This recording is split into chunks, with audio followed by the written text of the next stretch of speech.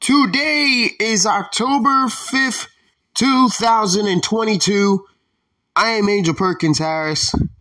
This is the last call with APH. And tonight marks the end of the Major League Baseball 2022 season. And we have witnessed a lot, and I mean a lot of great moments as baseball fans. Aaron Judge's chase for 62 home runs. And by the way, I'm just saying this right off the cuff. That man does not have the record for most in a season. That still belongs to Barry Bonds. I got no opinions when it comes to steroids and not steroids. I think of it like this. It goes the same way with the Astros 2017 championship and Pete Rose's record for most hits. If it's in the record book, that's the record. Simple as that. We witnessed the Los Angeles Dodgers quietly have one of the more dominant regular seasons in baseball history. The Atlanta Braves go on a tear of a lifetime after June 1st, going on a 114 win pace to claim their fifth NL East championship. And while it may be ridiculed and vilified by some fans of even this fan base, we witnessed, in my opinion, the resurgence of the New York Mets and what I believe will become the new norm for this organization. This Mets ball club, this year, top to bottom, have made very few mistakes. Now, you can go point to the trade deadline all you want. The lack of relievers we got in the deadline, that didn't hurt or help us during the Braves series. Let me say that right now. You can point to the lack of big bats that they received. However, those big bats would have been at the cost of Alvarez and Vientos and maybe Beatty as well. So you never know. Vogelback has been great for us. Naquin has been decent and Ruff has been terrible. We can all agree. Michael Givens has quietly been, when he was here and when he's good, he's quietly one of our better hitters or better relievers. Or I should say hitters out of the bullpen. Because I call them hitters in a way because you bring them out to hit the team in the mouth and tell them, you ain't coming back. You ain't scoring nothing against me. This score is staying right where it is as long as I'm on this mound. Diaz is the biggest puncher out of the bunch. We witnessed Edwin Diaz become a global phenomenon. And I'm not just talking about because of his dominance. I'm talking about because of SNY's production. That man's entrance music became a meme. They literally made an Australian come to his first and second Major League Baseball game just at the hope and prayer that he plays him down that field. Playing the trumpets live, turning Citi Field into a concert. And then Edwin shut down the inning, 1, 2, 3.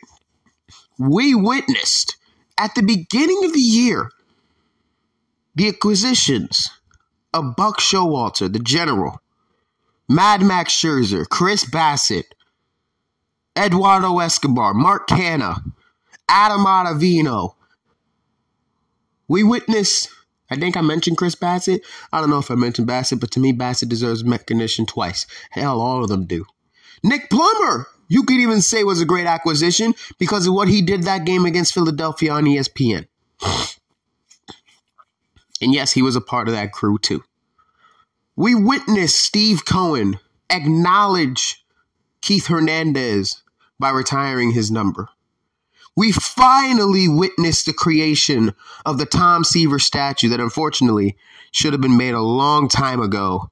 And the statue will forever recognize the franchise as the best in Met history.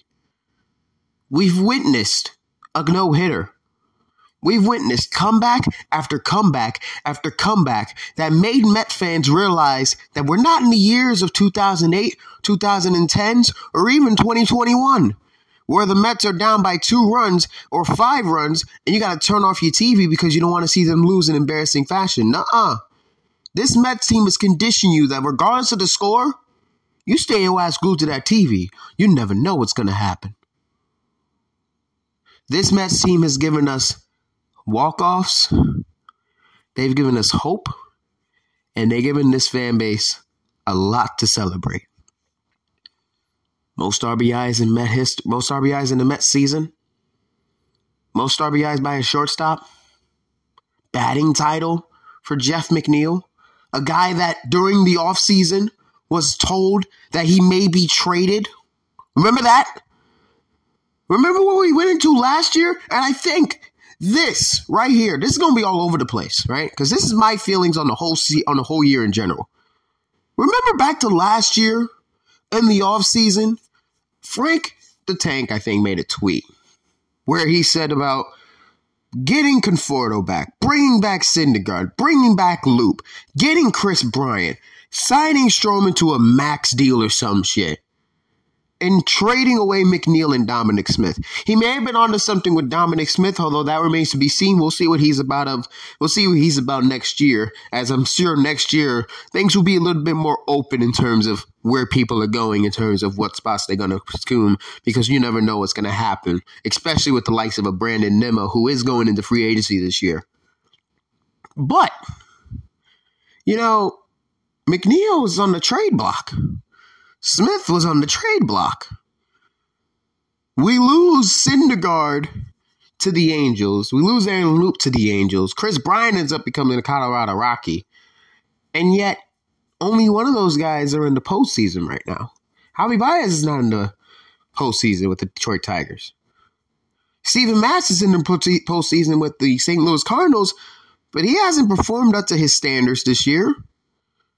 Or whether he has, but he's not the star of the show like a lot of people thought he was going to be, or like he was back in Toronto last year when he had his resurgence, if you will, which made him a sought-after guy.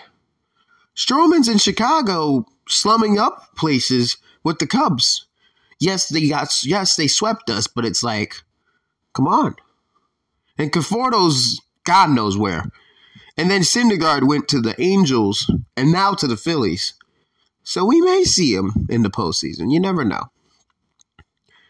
But that goes to show that sometimes fans are just that, fans. We can speculate and we can hope and pray for certain things to go down, but sometimes we just got to trust our front office to do what they got to do, and then the good things roll. It started with the acquisition of Mark Hanna, and then Escobar came in. Old guys, yes, but guys that fit the mold of a productive person on the bat, great fielders, and great guys in the locker room. You got an all-around great teammate guy named Starling Marte. Regardless of what people think, Robinson Cano was a big part of getting Marte. Because remember, Marte said that he wanted to play with Cano. That was one of the big reasons he wanted to show up here. There you go. And let's not forget, Met fans, Robinson Cano hit the first Citi Field home run this year. That's never changing. It's weird, I know, but shit, I don't like it either. But hey, it is what it is. We had gone from Luis Rojas pulling Taijuan Walker in a game that he had no business leaving, what ended up losing us the game. A raccoon situation between Jeff McNeil and Francisco Lindor, where they were told there were thoughts of them choking each other out. Edwin Diaz still becoming unreliable in late game situations, and us having to rely on, yet again, Jerry's Familia and a new toy by the name of Brad Hand. Taijuan Walker going from an all-star in the first half to a crater in the next. Us taking a shot if Carlos Carrasco got through the first inning, and praying to sweet Jesus himself that Jacob deGrom's final years as a New York Met wouldn't end up on the injured list. Oh, and dodging Stroman's dumb tweets. But regardless of all that, right, I got the negative stuff. Let's look at the positive. As I mentioned, they got Buck Showalter. They got Marte, Canna, Escobar. They brought in Mad Max. They brought in Chris Bassett via trade. They acquired Adam Ottavino. They got in Joely Rodriguez. And this team got off firing. First time I thought this team was special, no hitter. And then the comeback. And then the other comeback started coming in. And then this team just kept firing and firing. There was a stint where we kept winning series for like 12 straight series. We wouldn't lose one. Ironically, the only series we didn't win, but we still never lost one up to that point before we lost our first series to the Mariners was against the Atlanta Braves. Yes, we entered June with a win pace of about 110 and a 10-game lead in the division. And yes, the Braves yanked it right from underneath us, but let's just be honest and call a spade a spade. We didn't choke it. They took it. They didn't choke. They didn't make us choke. They beat the shit out of us in Atlanta.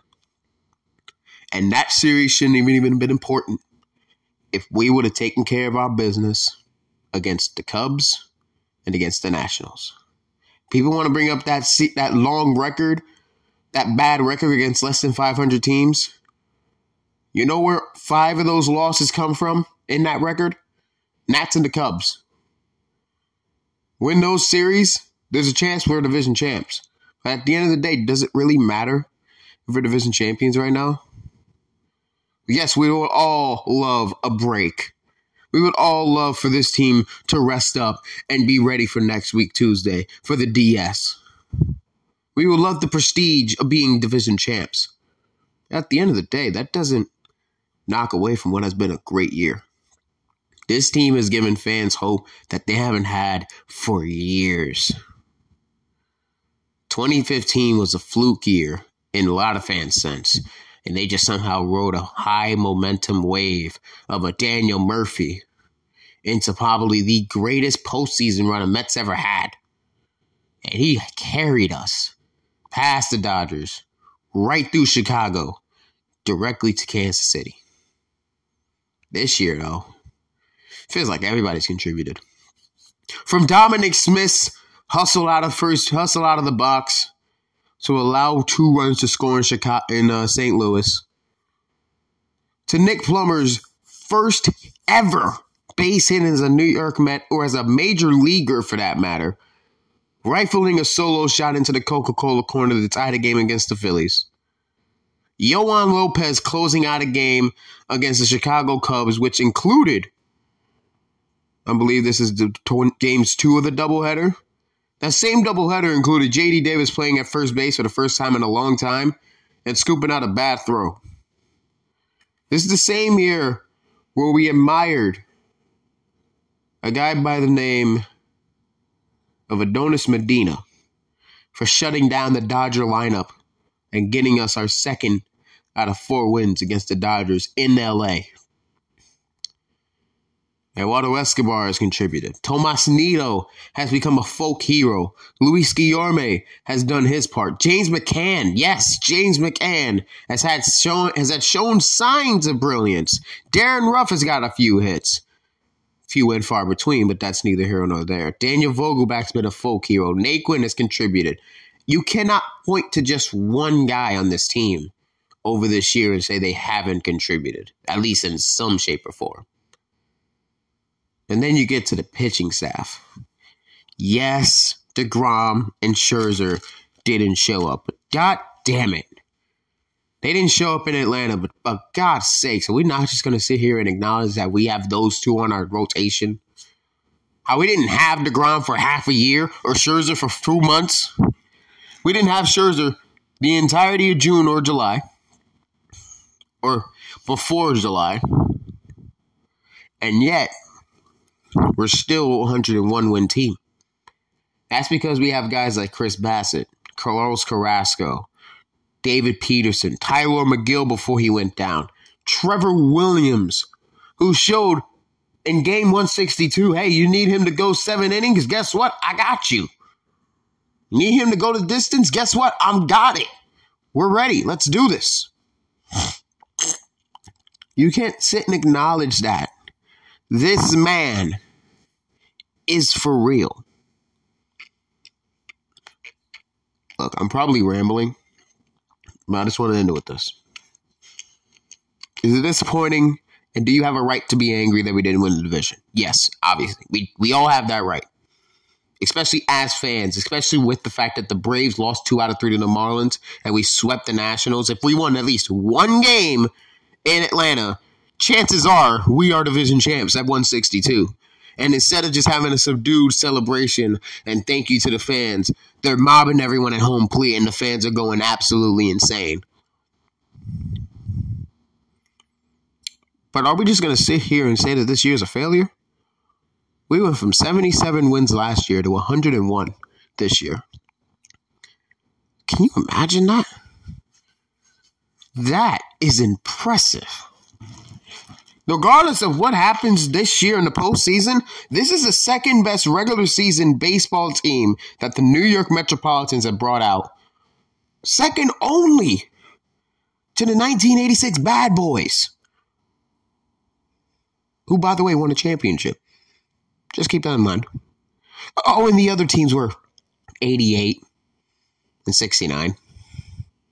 I don't need to tell you what they did those years. 88, they lost in Game 7 to the Dodgers, yes, but they got to Game 7. Oh, and 69, no, that's just the Miracle Mets. We all got to sit here and acknowledge that this is probably one of the best regular season teams and one of the best teams the Mets have ever trotted out, and a good team that has the potential to shock the baseball world. Yes, we're in the wild card race. Yes, we got a 3-game series against the Padres, but I look at it like this. It's more games to prove to the world that we're the best. I hope to return to this audio clip of about 17, 18 minutes of me rambling about my favorite team at the end of October, going into November, as champions. I hope that at the end of all this, I get to say that my New York Mets finally pulled it off. For the first time in my lifetime, I can watch a World Series champion. We got close in 2015. I want to do it now. So, I'm APH, and I only got one more thing to say. Get some rest, Mets fans. Take your time to rest up. Get your priorities in order. Take care of your mental health and say you love yourself. Say you love whomever's close to you. Tell them you love them. Take care of all your priorities and keep yourself in good health. Because Friday, the real fun begins. The war is coming. And hopefully at the end of this war, where 12 teams enter a gauntlet ready to take each other apart limb from limb, hopefully it's us that's at the end of the tunnel, hoisting the Commissioner's Trophy. And even if that doesn't come around, hey, guess what? We got playoff baseball again. We're treated as a legitimate threat again. It's a far cry from the years of the Wilpons. Mets fans, enjoy this. Prepare for battle. LFGM. Have a good night.